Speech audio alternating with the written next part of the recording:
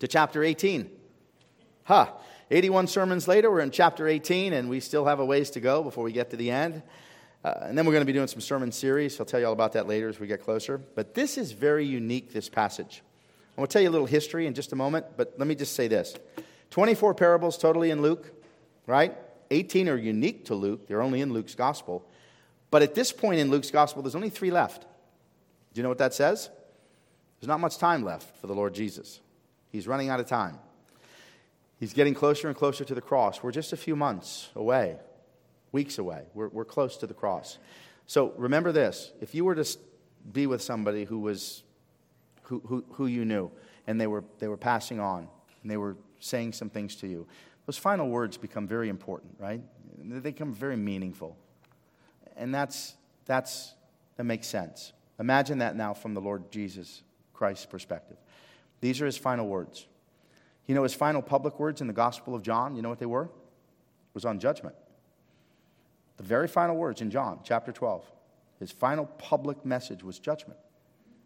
And you don't hear a lot about judgment today in the church. You just don't. But it's real. And so we have to deal with it. So this is an important passage. We could miss the depth of the passage if we stop at verse 1, and we'll see that in just a moment. So instead of titling this, if you go online, you could see something that says something like this, persistent prayer. And you'll see that all over the end. You can find sermons on that.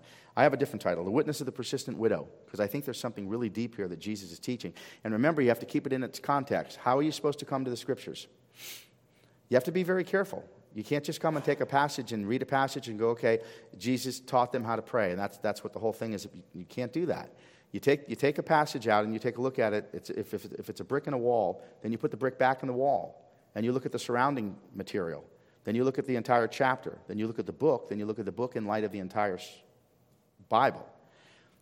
This one here, it comes on the heels of the second coming. If you weren't here last week, we talk about the second coming. Remember the video clip from Terminator? I'll be back. Remember that? Okay, that's what Jesus says. I'm coming back. But in light of that, we see this great messianic term, Son of Man. We saw it last week in 17. We see it now right here at the beginning of 18. In the original Greek, there were no chapter breaks. There were no numbers, no verses. This was all one word. Okay? So we have to be careful when we break these up into chapters and we miss something. This is not just about persistent prayer. It's about what you're actually persistently praying for. This is eschatological. I know it's a big word. Just say end times. That's all that means. What does that mean for history? History is coming to an end. Many people think history is cyclical. It's not. It's linear. It's going to come to an end. When? When Jesus returns. And that's what this whole prayer is all about. That's what the whole parable is about. Okay? That is a background. We good? 18, 1 to 8. Ready? Here now, the Word of God. Then Jesus told his disciples a parable to show them that they should always pray and not give up. He said, in a certain town there was a judge who neither feared God nor cared about men. And there was a widow in that town who kept coming to him with the plea, grant me justice against my adversary. For some time he refused. But finally he said to himself, even though I don't fear God or care about men, yet because this widow keeps bothering me, I will see that she gets justice so that she won't eventually wear me out with her coming. And the Lord said, listen to what the unjust judge says. And will not God bring about justice for his chosen ones, who cry out to him day and night? Will he keep putting them off? I tell you, he will see that they get justice, and quickly. However, when the Son of Man comes, will he find faith on the earth? And may God add his rich blessing to his inspired, inerrant, and fallible word. Let's pray together. Father, it's no accident we're here this morning, everyone by divine appointment, which means you have something to speak into each heart. Speak now through this broken vessel. Speak only your words from this pulpit. Make it a word of salvation for the unsaved, comfort for those in storm winds, and rest for the tired, weary, and heavy laden. Give us ears to hear and minds to understand and hearts that beat for nothing smaller than the Lord Jesus Christ. Come, now fount of every blessing. Unclutter our minds and unburden our hearts that we might see Jesus and him only. And it's in Jesus' name we pray, and all God's people said. Okay, the witness of the persistent widow. There's 3 things. Let me give you the 3 headings, and I'll just touch on the first verse so that we can be clear. Number 1, there's a contrast. It's important how we unpack this parable so that we don't make any mistakes. There's a contrast in this. We want to make sure that we're not comparing the unjust judge to the just judge. It's a contrast. Then number 2, there is a comparison. We have to find what that is in the parable. Then number 3, there's a cry. Okay? But here's something that I want you to keep in mind. The Lord's Prayer. When the disciples said to Jesus, Lord, teach us to pray, what does he give them? He gives them the Lord's Prayer. So if you unpack that, what do we find in the Lord's Prayer as one of the principal prayers? Thy kingdom come. So the question before the house is this: when was the last time you prayed that? And I don't mean just the Lord's Prayer, or certainly praying it rotely over and over and over again. I'm saying really prayed for the kingdom to come. You know, many Christians who believe, obviously, in the second coming and look forward to Jesus returning will often say this in conversation that I have with them. So you're excited about Jesus coming? You ready for him tonight? Well, I wouldn't mind if you waited a few weeks. I got a few more things to get done. Is that your prayer? Or is it thy kingdom come? And that's what this widow's praying. She's praying for the kingdom. That's what it means to pray for justice. So this is a very important parable. On the heels of the second coming, this is tied into it. This is eschatological. This is the end times. You ready? Okay, we're going to head out into some deep water, I promise. Let our nets down for a catch. Number 1, what's the contrast? Jesus wants us to see a contrast. We use this argument often in Scripture. It's called from the lesser, to the greater. What does that mean? Often on Father's Day, we'll use the term, if earthly fathers will do this for their children, how much more will your heavenly Father do this for you? That's an argument from the lesser to the greater. Well, that's what's happening here. There's an argument from the lesser, the really bad judge, to the greater, the really good judge. And if the really bad judge does something actually good, how much more will the good judge do? So you understand the flow? So there's a contrast. Ready? Let's take a look. In verse 2, this is important. In a certain town there was a judge who neither feared God nor cared about men. What's happening here? This is important today in this cultural context. In that culture, what kind of culture did they live in? They lived in an honor-shame culture. So imagine, anybody ever grow up? You ever hear these words growing up? Any of the children now today maybe hear it, I don't know. But I grew up in a house where my mother would often say, "Shame on you, Tommy." You ever heard that? Well, there was a time where that actually meant something. Imagine saying that now today in this cultural context. There's no shame. Why? We no longer live in an honor-shame society. It doesn't exist. There's nothing shameful anymore. There's no sense of guilt or sin or shame. But in this culture, there's a sense of shame. This is an honor-shame. And we have cultures today that are still honor-shame cultures, yes? But for this guy, he has no shame. None. And he says, I don't care about God or man. Whoa. But now, look at verse 4. But even though I don't fear God or care about men, now, notice what he does. Here's the contrast. Yet because the widow keeps bothering me, I will see that she gets justice so that she won't wear me out with her coming. Right, parents, ever deal with that with your kids? Right? I remember taking, the tank was the worst at the grocery store. And you get close to that checkout line and he'd just wear you out. Dad, I need this. No, you don't need it. No, you don't. Dad, no, you don't. You want it. Okay, Dad, I want it. And just finding you're wearing me out. Fine, we'll get it. Enough. That's this guy. He's being worn out by this woman. But notice she's praying specifically, and we'll get to that. Now, ready? Contrast. Here we go. 7 and 8. Then we're going to go to Luke 1. 7 and 8 in Luke 1. I'll show you why Luke 1 in a moment. Will not God bring about justice for his chosen ones? Who are his chosen ones? You. All those who are in Christ. Right? What does Jesus say? I chose you. You didn't choose me. No one comes to the Father except through me. Who cry out to him day and night. Uh-oh. For what? I tell you, he will see that they get justice and quickly. Let's unpack a few things. See the word quickly? You cannot interpret that from your perspective. Why? Well, quickly depends on who you are. Quickly for me is yesterday. Right? But quickly from God obviously isn't 2,000 years, right? Because Jesus hasn't returned. So you have to have a God perspective on this stuff. You have to be careful. So quickly to God, a day is 1,000 years to God. 1,000 years is a... So this is God's perspective, okay? We clear? But now there's something else here. He's patient towards sinners, but he's not ambivalent towards sin. So justice is coming. There's a promised end day where history ends and Jesus returns. And this woman is praying for that. Yes, she's pleading a case, an earthly case, a temporal case. She's pleading, but it's pointing to a much deeper point that Jesus is making. That the justice that we cry out for here and now is ultimately coming when the judge returns. And all of his enemies get put under his feet. So this is very important that we understand what's going on. So now we have to go back to Luke 1, okay, and take a look. We can go to other passages, but sometimes if I can stay in the book, I stay in the book. So we'll go to Luke 1. Take a look at now. This is the very beginning now. Jesus has been promised. Jesus has come. This is Zechariah, okay? And this is what he says. Blessed be the Lord God, for he has visited. Will not God visit and make all things right? Thus cried the prophets. Will he not visit? Of course he will. So now he has visited and redeemed his people. But you got to remember, there's two visits. It's not just one. Here it is. To show mercy promised to our fathers and to remember his holy covenant. What does that mean? Do you know why God is bound? Not because we bound him, but because he bound himself. He made a promise. In the eternal counsel of the triune God, he made a promise to himself, Father, Son, and Holy Spirit, that he was coming after you. And you couldn't mess it up. Then in the unfolding plan of redemption that we see in the Old Testament, he makes the promise to Abraham, the father of the faith. This is covenantal.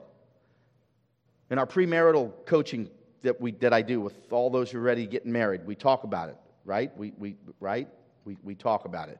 Chelsea's in it with Chris, and we're working them through, and we talk about this is not a contract. This is a covenant. Aaron, you remember. You guys remember. This is a covenant. A promise that God has made. This is a promise you're making before God and witnesses. This is not a contract that you sign. So everything that we do, we have to see it in light of a covenantal promise. And it changes everything. That's why we don't go into marriages with prenuptials. And we don't do those things. You're marrying, there's three people involved in marriage. The husband and the wife and God. And that's why it's important to understand the covenant. So here's the covenant from the deeper perspective as far as the church. That he swore to our Father to grant us that we, being delivered from the hands of our enemies, might serve him without fear in holiness and righteousness before him all of our days. So what's the ultimate prayer? That you will be freed ultimately from all of your enemies. And that's coming. And Jesus conquered sin, Satan, and death on the cross in his first coming, and he's coming back to finish what he started. Okay? So here's the contrast. Ready? There's an unjust judge who acts contrary. Don't miss these words. He acts contrary to his character for self-preservation. Why does he give the woman justice? To preserve himself. She's wearing him out. Just like I would give in to Tank sometimes. It was too much. And the same for all of them. Brock and Jen and Katie, they all did the same thing. And sometimes, I don't know about you, but just sometimes Kim, they can have it. I had enough. You're wearing me out. So it was contrary to his character. But now look at the just judge. He acts consistent to his character. For what? Our preservation. See the contrast? There's the key. So there's Jesus isn't comparing these two and saying this one and God has nothing like the unjust judge. Nothing. It's a contrast. He acts out of self-preservation. I act out of your preservation. I'm here to preserve you. Okay? We good? If you remember, we've talked about it certainly in the book of Romans, and we've used the acrostic tulip if you're in the Reformed faith and you really understand those words. And I'm not going to unpack all of them, but the last one, the P, just so I can tell you, on the perseverance of the saints is the way that comes out. But it was Dr. Sproul often in seminary who would constantly correct that, if you will, from this perspective. If you talk about perseverance of the saints, you could have a tendency to anchor that into your will and your effort and your working toward hanging on to your faith. And he said, we ought not to do that. Philippians 1:6, he who began a good work will complete it. It's more the preservation. God preserves you. Okay, so you stay in your faith not because of your commitment to him, but because of his commitment to you. So use the picture, if you want to just use an illustration. Parents walking your little children across the street, and both are holding hands, but who's really holding? Right, well, they think they're holding on, right? You've got them. There's no letting them go. That's the picture of your faith. God has a hold of you and he isn't letting you go. Once you're in Christ, you're always in Christ. You are preserved. Yes, you persevere. Yes, you fight the good fight of faith and all of those things in Scripture. But you are preserved because Jesus preserves you. When you fall and you mess up and you do stuff you ought not to do, you can't fall fully and finally. Understand? You're his. So you mess it up along the way, but you're still his. Remember, Jesus didn't die to make you good. He died to make you his. And by making you his, he makes you good. But that takes a whole lifetime, right? So you still do stuff you ought not to do. So understand how this works. So the contrast, got a great judge, awesome judge, just judge, and you have this unjust guy. And yet they're both going to give justice at some level, but for the wrong, two different reasons. Okay? Number two, now the comparison. Remember how many times I've said to you, if you come to the Scriptures and you look at a story, what are you supposed to do with your story? You're supposed to put your story in the Scripture story. So how does your story intersect with the stories in Scripture? You have to look at the characters in there, and you have to try to identify who are you in the story. And what did I say who you never are in the stories when you come to the Scriptures? You're never Jesus. Say Jesus.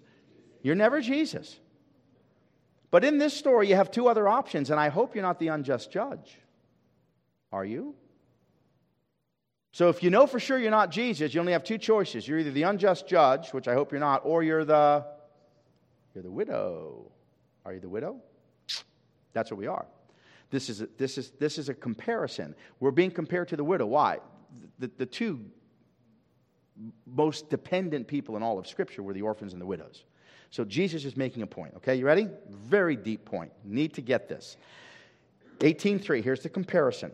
And there was a widow in that town who kept coming to him with a plea. So what does that tell you? If the widow kept coming, she didn't have a man. Well, it says she's a widow. No. We know she doesn't have a husband, but she doesn't have a man. Doesn't have a father. Doesn't have a brother. Doesn't even have a neighbor. A guy who'll step up for her and stand in the gap. She's got no one. What's that the picture of? You and me, utterly dependent upon God. And you say, well, I'm not in that kind of condition. Yes, you are. Where'd your last breath come from? Where's the next beat of your heart come from? Well, you're completely and utterly dependent upon God. We all are. That's the point. Jesus wants us to get the comparison. We're the widow. We can't do anything without God. Okay? So let's look at the widow. It's the most vulnerable of all God's people. Both the Old Testament prophets and the New Testament writers insisted they needed to be cared for. Let's look at two. Remember, I often say, Old and New, it's not two testaments, it's not 66 disjointed books. It's one word from one God to one world. Yes? Let's look at that. Isaiah 1:17. This is the whole passage right here in Isaiah. Learn to do good, seek justice, correct oppression, bring justice to the fatherless, plead the widow's cause. So the prophet Isaiah is telling us what? This needs to be done. And it needs to be done for all of us because we're all widows. From the perspective of God, that we are utterly dependent upon Him. And now in the New Testament, take a look at 1 Timothy 5:5. She who is a widow, left all alone, has set her here. Why? If you don't see yourself utterly dependent upon God, let's say that you're living a good life, right? You're in a good station of life. You make a good living, a lot of good things going on, right? You do all these things. If you don't see yourself as a widow, then what do you miss? Look at after the second comma. Set our hope on God. You don't set your hope on God. Why? You're hoping in yourself, and we'll see this in a moment, what it means to prove ourselves. Right? So you set your hope on yourself, your intellect, your discipline, your hard work, your education, your connections, and all of those. Jesus says, no. No, you need to be dependent upon me. You need to set your hope upon me. And how do you know if you've done that? Finish the passage. Continues in supplications and prayers night and day. Are you in a posture of prayer? It's critical that we are. Watch this. We are the widow. We are weak and utterly dependent upon God. So here's the question. Is the witness of the widow our witness? There's the question.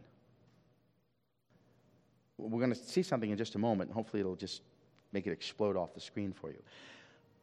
What is the widow praying for? Yes, she's praying for some kind of earthly justice. Somebody's wronged her and she's praying for it to be made right.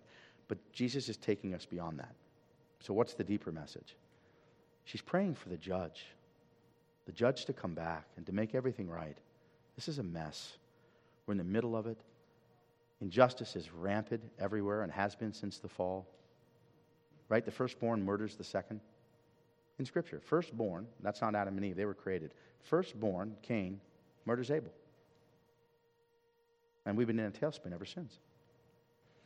So Jesus is saying, 1 Thessalonians, right? Pray unceasingly.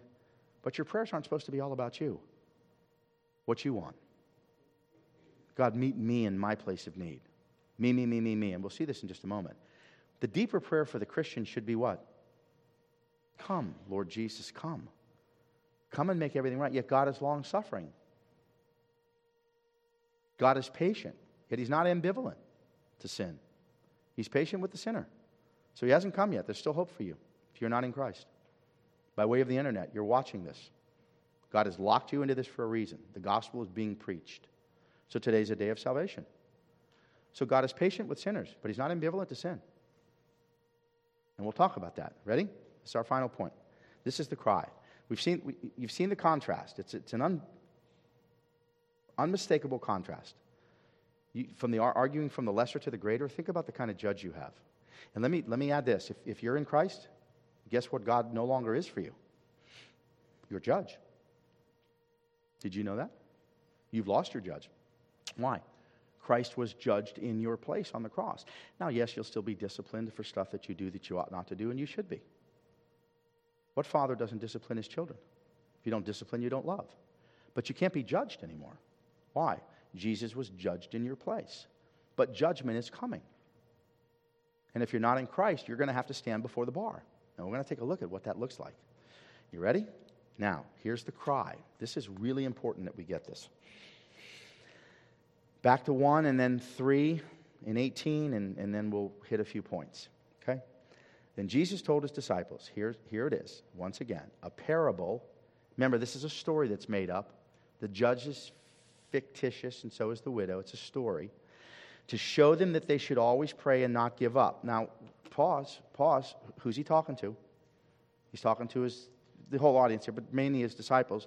What are His disciples about to get ready to go through on the other side of the cross and the resurrection? Unimaginable persecution, right? If you look at extra-biblical writings, we only have one apostle who's crucified in Scripture or martyred for his faith. Not crucified, but martyred for his faith. But we have 11 of them who are martyred. Only John is exiled on the Isle of Patmos. So in extra-biblical writings, they're all martyred for their faith. So what is Jesus saying? I want you to keep praying and not give up. Give up when? During the time between my first and second coming. But now, what should you be praying for? Verse 3. And there was a widow, you, in that town who kept coming to Him with the plea, here it is, grant me justice against my adversary. What is the ultimate justice that you pray for? That God will put all of His enemies under His feet. That every evil will be overturned. Every wrong will be made right. Every wound will be healed. Every broken heart will be mended. Every deep desire will be satisfied. That's the promise of the gospel. But it's only going to be completely fulfilled. You'll get tiny portions of it now, right? We're in that place of the kingdom which is already here, but not yet fully consummated. So you have the now. So you have a taste of the kingdom of heaven. But you don't have it fulfilled. You still have to deal with sin, Satan, and ultimately death, but death no longer has its sting, but you deal with the loss of life.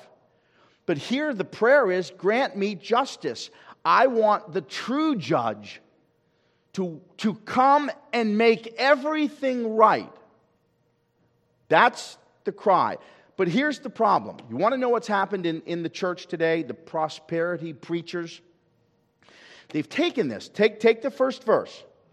Jesus told the disciples a parable to show them that they should always pray and not give up. You know what that means? Just keep banging on the door. You just keep banging on heaven's door, and if you bang on long enough and hard enough, you'll overcome God. If you didn't contrast the two judges in the beginning and you compared them, then you would compare them falsely and say, oh, the bad judge was overcome. He finally got worn out, so he gave in. So if we overcome God, he'll finally give in. So the prosperity preachers say, listen, if you pray long enough and hard enough and pray believing enough, you're going to get what you've asked for. How would you possibly explain the apostle Paul, not the apostle Paul. How would you explain Paul and his thorn? How would you explain that? 3 times he prays for the thorn to be taken away, and it doesn't get taken away. And what does God say? My grace is sufficient for you, for my power is made perfect in your weakness. He didn't get that prayer answered. Why? That wasn't God's will for his life. And you don't get all of your prayers answered. Why? It's not God's will for your life. Yet, what have we reduced God to? Take a look. This is in the contemporary church today. Look at God. What do you need? What do you need? What do you need? What do you need? What do you need? What do you need?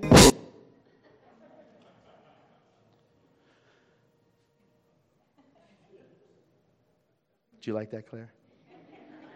What do you need? 3 times. What do you need? What do you need? What do you need? Jackie, what do you need? What do you need? Katie, what do you need? Right? That's the church. That's most Christians. What do you need? What do you need? What do you need? Constantly rubbing the genie, rubbing about, waiting him to come out. That's not what this passage is about. It has nothing to do with that. The prayer is that Jesus would come and make everything right. That he would put all of his enemies under his feet. So if you stop at the first verse, then you forget what follows, and then you've locked yourself into a horribly thin view of sin and the absolute desperate need we have for justice. So we'll go deeper. You ready? I told you it was coming. 18, 7 and 8 is going to clear up the whole thing, and then we'll close with a great quote. Will not God bring about justice for his chosen ones who cry out to him day and night? Will he keep putting them off? So here it is in verse 8. Here's the key. They will get justice, and quickly. Remember, that's from God's perspective. But here it is. Sports fans, don't miss this. However, when the Son of Man comes, will he find faith on the earth? Okay, what in the world does that mean? If you take it out of context, then you can make up anything you want for that. And prosperity preachers do that. But that has to be left in the context of what? The passage. And the passage in light of the chapter, and the chapter in light of the book. What is Jesus talking about? His second coming. So if Jesus is talking about his second coming, and he asks the question in verse 8, however, when the Son of Man comes, will he find faith on the earth? What kind of faith is he looking for on the earth when he comes back? Those who are praying for what? His return. Do you see it? Yes, pray for your needs. You should pray unceasingly. The Bible says that. You have a right to what? Storm the gates of heaven. Come boldly before the throne of grace. But you ever ask yourself this question? When was the last time I prayed for his kingdom to come? When? And Jesus says it should be your constant and continual prayer day and night. Because there's a practical reason for that. If you continue to keep the second coming in view, living in the light of eternity, you will be able to deal with what? Evil, pain, and suffering. If you don't, you will not. And we're going to go deeper, okay? You ready? Here we go.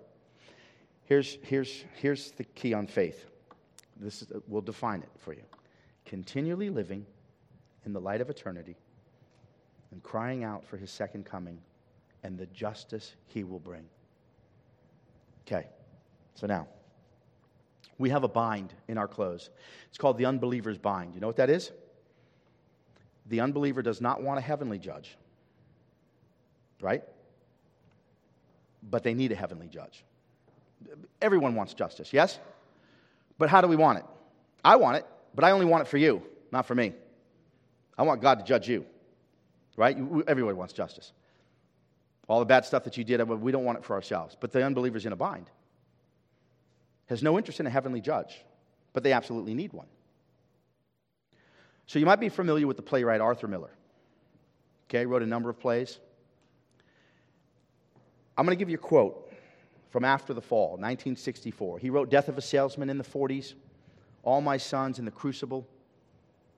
Miller writes an autobiographical play in After the Fall of Innocence. And the protagonist, the main character, Quentin, is a lawyer. So my lawyers need to listen up. And in this play, he is arguing for judgment. But he's the judge. And he's constantly trying to prove himself. And then something happens. And this is the predicament. And Quentin represents, as an educated contemporary man, this cultural context where they no longer need religion. They no longer need a judge who sits on the bench in heaven and hell, because we're educated now. We don't need that stuff. That's for the dumb and ignorant people who need to hold on to those things because they're scared of things that go bump in the night. So this is the educated individual in the culture who says there's no need of religious beliefs anymore and there is no need of a judge. But watch what happens to Miller, who's Quentin, in the play. For years, I looked at life like a case at law. Notice the metaphor that he's a lawyer. So he looks at it from a lawyer's perspective. A series of proofs. When you're young, you prove how brave you are or how smart. Then what a good lover. Then a good father. Finally, how wise or powerful. But underlying it all, I see now, there was a presumption that I was moving on an upward path towards some elevation where, God knows what, I would be justified or even condemned. A verdict.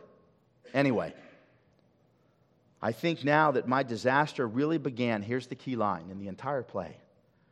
When I looked up one day, and the bench was empty. No judge in sight. And all that remained was the endless argument with oneself. This pointless litigation of existence before an empty bench. And that is exactly what the unbeliever must deal with every moment of every day. Pointless litigation before an empty bench. If there is no judge, who determines what's right or wrong? You do. If there's no judge, who determines what's good or evil? You do. Who decides whether an accomplishment is noble or worthy or great? You do. So your entire existence is rooted in the fact that you have to continually prove yourself and to your audience, your friends and your family. And what does Miller say through Quentin in the play? I was looking to be justified or even condemned. I didn't care. I just needed a verdict. I needed to know that there was some kind of judge, but there wasn't. So in his life and in his mind, there is no judge. But what if there is? What if he's wrong? Look at it this way. If there is no judge, evil wins. Life is pointless. You should be living in utter despair. I ask contemporary, educated individuals why they don't live in utter despair if they don't believe in a judge. And you want to know the reason why? They've never thought through. They've never actually thought through what it means not to have a judge on the bench.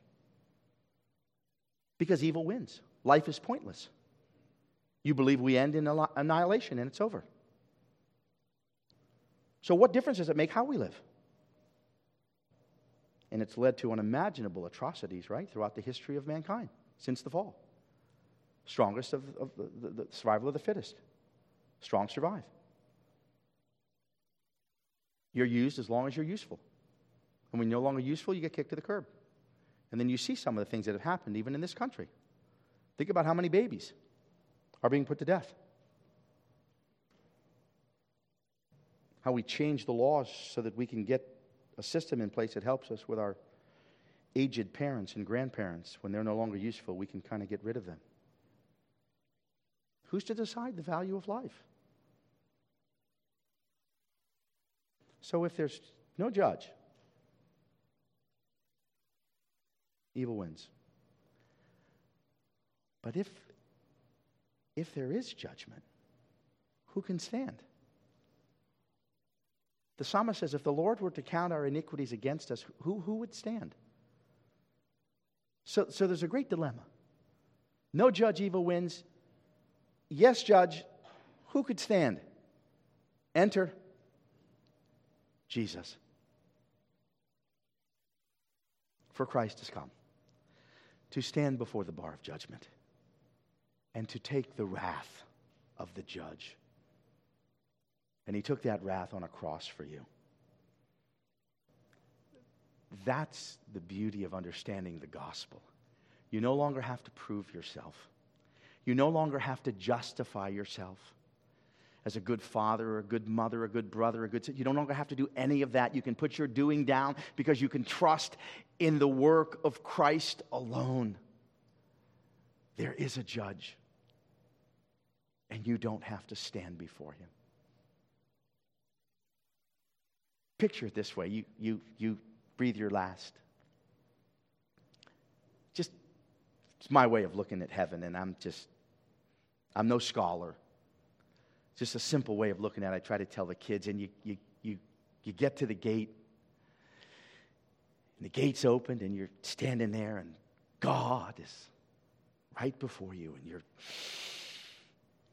and you hear these words.